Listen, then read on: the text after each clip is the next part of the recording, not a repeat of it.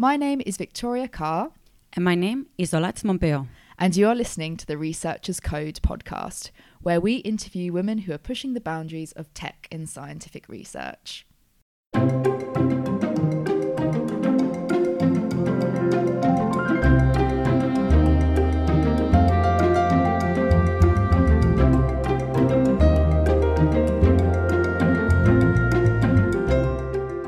On today's episode, we head off to Imperial College London to talk to Dr. Caroline Morton, teaching medics how to code. So we'll be discussing with her why it's important to code, why in particular medics it's important to code for them, and what we can learn as well. She's a GP register in East London, but also a clinical education fellow at Imperial College London. Welcome. Thank you very much for inviting me. Great. So I just wanted to start off by asking you, what's your background? So you're a clinician who has now gone on to teach coding courses to medics around London. So can you just describe to me a bit about your background and how you got into coding in the first place? Yeah, that's fine. I'm a GP registrar based in East London in Tower Hamlets, and which I really love. And I'm also here at Imperial College for 1 day a week, sometimes more, and I mainly teach programming courses to medical students and biomedical science students. I do a few other things within the college, but that's my main focus for the time that I'm at Imperial. I was always quite interested in research and statistics, but after you have to do foundation year 1 and 2 after you graduate from medical school, which I did, and then I knew I wanted to have a bit of time out and I wanted to do something a bit more statistical. So I went to the London School of Hygiene and Tropical Medicine and did epidemiology part-time. And through that I found that there was a lot of statistical programming using Stata, using R, which I really, really loved. And from there, it was a very natural step into learning programming. I was also employed here midway through that, and there was an opportunity to do a research project that looked at should we be teaching medical students programming, and through that, I sort of then had 2 good reasons to go and learn programming. Nice. And so what kind of programming languages did you learn? So in terms of different programming languages, I'm mainly using Python at the moment. I use SQL quite a bit as well, which I do love. But I would say that the majority of the things that I do nowadays are in Python. With regards to the statistical side of it, I guess it's not strictly a programming language, but I can use Stata, and I've used R a fair bit in the past. But to be honest, Python can do everything that I need it to do. Yeah, so what do you enjoy about Python? What's attractive about this language? It's just very logical. There's always something new to learn. So I think one of the things I found with Stata, for example, I don't know if you've ever used Stata, you reach what you need to do very quickly, and then there's sort of nowhere to go. Whereas Python, I feel like I've been programming for a few years now, and I've only sort of barely scratched the surface of what it can actually do. And so for that, it's really appealing. You don't have to learn a new language every time you want to do a new task. It's very, very versatile. The libraries are great. There's a really good community and documentation around the programming. And I think it's relatively easy to kind of get stuck in. And with your programming, do you use it while you are working as a clinician? So it depends. Okay. I'm obviously not programming in front of patients or anything like that, but there's a lot of things that you have to do, especially when you're a junior doctor. So for example, audits are a common thing where you would audit the practice of your practice or hospital ward or something like that. So discharge letters would be a common one. And traditionally we've all had to do these, and we've all done them by hand, which is very laborious. You used to have to do 1 a year. They've actually got rid of that now. But a lot of these things can be automated using programming, and so that's more what I'm thinking of now. Okay. But with regards to, I guess, my clinical practice, I'm thinking a bit more widely about useful web apps for patients or for clinicians, and I've got a few little projects going on. True. So what kind of apps are you developing in your practice at the moment, or hoping to develop? Yeah, so I would say I'm still at the early stage of learning how to build web apps. So I don't have a kind of a main project at the moment. I'm just dipping in and out. So I'm building with another programmer who's a nurse who's now in fintech, Maxwell Flitton. We're building some SQL tools, like a driver tool that you could use with Flask. So we've been working on that, and we're using, it's a bit technical, I guess, but we're using Git submodules, so that the idea, if it's a really good bit of code, we can then submodule it into lots of different projects. The other thing is I'm supervising a few different medical student or biomedical students projects, and so I'm sort of seeing what they're doing. So there's a really exciting one. Again, I'm not even co-supervising, I'm just sort of keeping an eye on a few students. They are working with Finn Catling, who's another junior doctor who works at UCL, and he's developing a web app looking at your risk prediction after laparoscopic surgery. I think that's right, yeah. Some sort of abdominal surgery. That's exciting. So you mentioned that you're keeping in touch with medics who are doing applications and programming. So why do you think it's important for medics to learn to code, and why are you so passionate about teaching coding to medics? So I think if you speak to most junior doctors and certainly most consultants or GPs, we've all had the experience of working with technology which just isn't fit to purpose. It takes 70 different clicks on a mouse and some special commands to admit a patient to hospital. There's lots of things. I've worked in lots of different hospitals, and they're all got the same problems, that the IT system just doesn't quite do the things it should. And I think what we've really identified is, I say we, that's Matt Williams, who is a consultant oncologist who I run this course with. What we've really identified is we don't have clinicians who are able to have useful conversations with the people who develop software, so software engineers, computer scientists, and even data analysts. But on the other side, they really want sort of not proper projects, but they want real life projects, but they don't have the domain knowledge of medicine. And so what we're actually not saying everybody should learn how to program. I think everyone should be computer literate to some degree, but in terms of programming, I don't think everyone needs to know that, but you need a small cohort of people who can facilitate those useful conversations and to know what's possible with programming and also what's not possible with programming, because I think to someone who's not involved in it, it's not necessarily clear what those lines are. And we spend quite a lot of time on the course that we teach here talking about that. What is the gender ratio in your class? It's pretty 50-50 actually. There perhaps are slightly more boys, but it's pretty even. Is it compulsory, your course? It's not compulsory, it's optional. Okay. So it's part of their fourth year.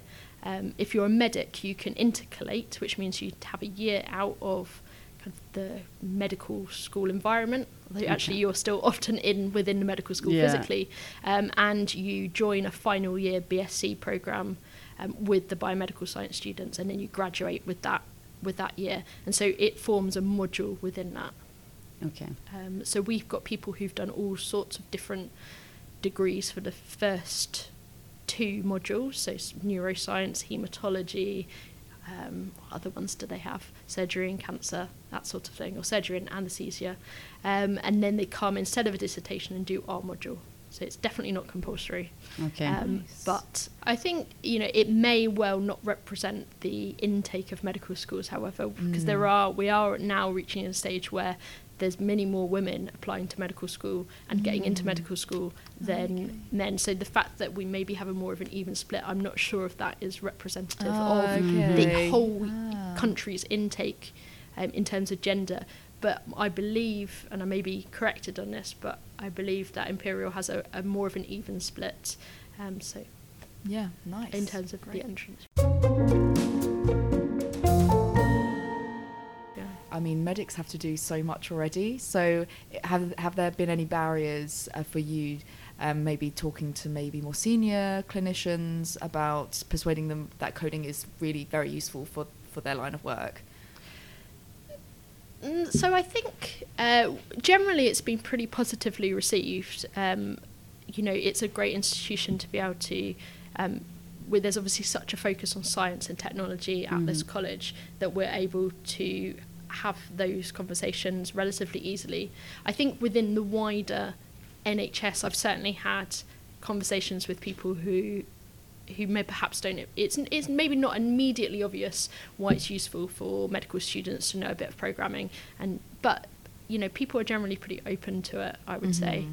I think it's very, very different for particularly the medical students. It's very different to what they've done previously, and really we've designed the course so it's very skill focused rather than knowledge focused. And a lot of medical school, of course, is about acquiring a huge amount of knowledge, the 10 causes of clubbing, the 5 causes of abdominal pain, I don't know, whatever. There's lots and lots of different, obviously there's more than 5. But it's you have to rely on your memory a fair amount, and this is really different to that. And we do talk to students about how that can feel uncomfortable. And do you think that maybe, because you teach at like fourth year, do you think that maybe people should start learning before, like at first or second year, so they can carry on learning all like the med school, like through that?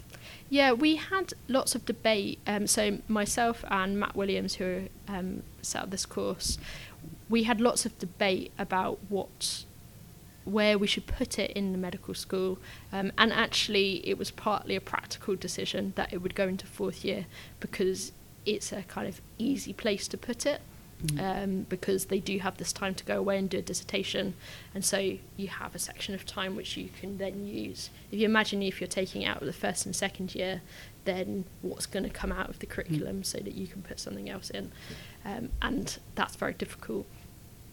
That being said, we do teach 1st and 2nd year medical students programming because we have a weekend course called Coding for Medicine, which we hopefully are about to run for the 8th time in this summer. So we run it twice a year, and that is really an introduction to programming for people who are doing research or are medical students or doctors, more or less a very wide range of people who can come. And we've had 1st year medical students all the way up to professors come to the course, and they're all in one classroom together.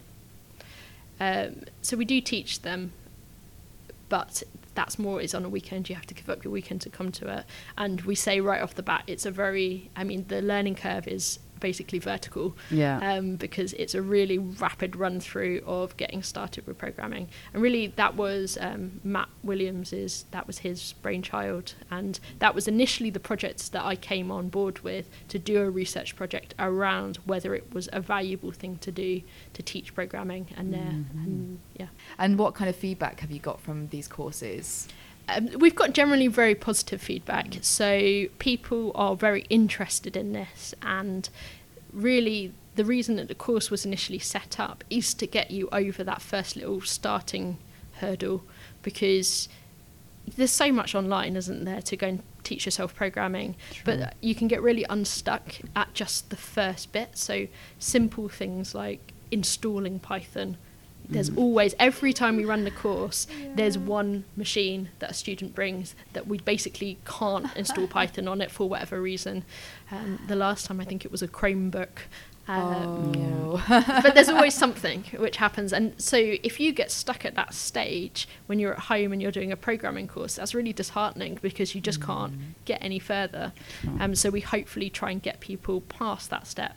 And actually a lot of what the course is, a lot of what Matt talks about, certainly on the Sunday, which is the last day, he spends a lot of time talking about where to go next. So you've done this little thing, you've learned how to do functions, you know that classes exist, you know what types are, you know what variables are. Okay, where do you go from here? And that is a really useful talk, I think, within the second day, just pointing people in the right direction. So telling people what they don't know, so what they know, what they don't know, and they know how to go and find more information that supplements what they've learned. Yeah, and I think we've got such a diverse audience who come to these courses that you can't expect, you can't, if you've got a PhD project that's on genomic data, we can't realistically teach you how to interpret your genomic data, how to manage it. First of all, I mean, I don't know very much about genomic medicine. I mean, zero, pretty much. So we've got a very diverse audience and diverse students, and so they need a little bit of basics, and then they can go off and find something which is much more, appropriate to the domain that they're working in. So clearly, if you're doing machine learning in vision, it's not the same thing as, I guess genomic medicine. They're very, very different, and you would use different libraries, different tools. Yeah, definitely. But it's good to get the kind of the groundwork and like the computational thinking. Yeah, it's really interesting because the first time we ran the course, we hadn't occurred to us that people wouldn't be able to find the command line. So that was a real learning curve, because the first session was, well, open the command line, and there were just lots of blank looks. So now, we've learned what needs to come first, what needs to come second. And it does slightly change every time we run the course, but that we try and get through the basics. Cool. Is there a website, by the way?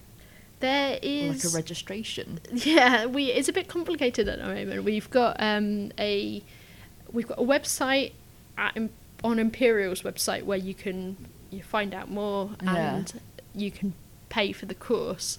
And then we also have our own website, because we're probably going to start running some private courses, and that is computational, I think, -medicine.com. So, I mean, learning medicine is a lot of like fact learning and reciting like anatomy and things like that. And I'm not an expert, but I've just seen some of my medic friends do this when they're revising. So, but whereas programming, it's very logical and it's not so much memory based. So you mentioned that these two things are quite different in thought process. So what do you prefer? Or are you like a good general all-rounder? Like you're a problem solver, but you also like learning the facts as well? I mean, it's always good to have a good basis of knowledge, but I think increasingly it's important to have skill, whether that's in medicine or whether that, examining a patient would be a medical skill or computational skill. I think that, for me, is the thing that I prefer at the moment, because actually you can't possibly keep up to date with everything that's coming out. There's 40,000... new cancer articles a month. Like, you could, there's no possibility that you could, keep up to date with that. So I think skill is really important. Those basic skills we all fall back on, examining a patient, and then being able to know it's a skill in itself to go and know where to look stuff up. I don't think it's necessarily a good idea to retain everything in your head. You obviously need some basic knowledge. Yes. But I think I think as we go through the years and science becomes more and more complicated, and we learn more and more about what the human body is doing in disease and in health, I don't think it's possible that we're going to be able to retain that. And actually, pretty much all junior doctors I know now have a smartphone, and I've got 8 or 9 different medical apps on it. That I look it up. I don't keep the antibiotic guidelines in my head. I look up what the local policy is from the guidelines. Yeah. And that for me really works. But you do come across doctors who will just know it. So what advice would you give to people like possibly more women and minorities, and maybe working in medicine, because that's what you specialise in? What advice would you give to them if they want to start coding for the first time? So it's just about getting started, I think. I guess it depends on what type of person you are, but for myself personally, I'm really motivated to go and learn something if I can think of a use to it. So certainly when I was starting out programming, I would think, I wonder if I could build a whatever, a model that works out this particular answer. And then I would use that as a way to go and find out how to do that, and then you pick up skills along the way. So I remember one of my early projects was making an MCQ generator and it was actually for me to revise, and it was a way for me to revise by also learning programming, and I found that really helpful. But that's very nerdy, so maybe that's not for everybody. So like random questions coming up with the multiple choice. Oh, awesome. Nice. And, during the time when I was writing the multiple choice questions, I was obviously learning. It was a way of revising as well. Yeah. I think in terms of getting started, there's so many free websites out there, or a lot of the great coding kind of education resources have free trials. Or very, very cheap. So I think things like Treehouse, Udemy, Coursera, even YouTube, they've got some really great stuff on there. I wouldn't say that there's a huge amount in terms of learning particularly medical stuff with sort of programming in mind. That being said, we did write a book called Coding for Medics, computational medicine, which was essentially this problem of there not being a particular resource that you could use that is for doctors and for medical students to learn programming. So a lot of the examples, certainly when you learn Python, a lot of the examples are, well, use this data set that is to do with cars or flowers.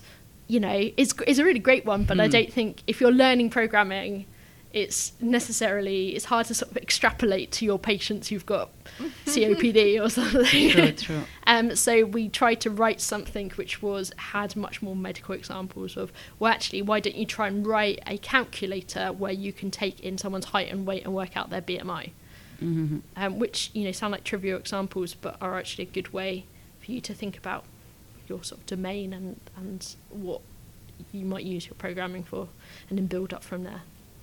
And then we've also got the course here. Yeah. But there's loads and loads of stuff online. I mean, it's really great. And just talk to your friends. Yeah. It'd be great to have an online community as well of doctors or even medical students who are really interested in programming. And hopefully that will come more and more. You are listening to the Researchers Code podcast. If you enjoyed this episode, why not subscribe to us on iTunes, Spotify, or whatever podcasting platform you use? Also, if you could give us a rating, that would be really helpful for other people finding us.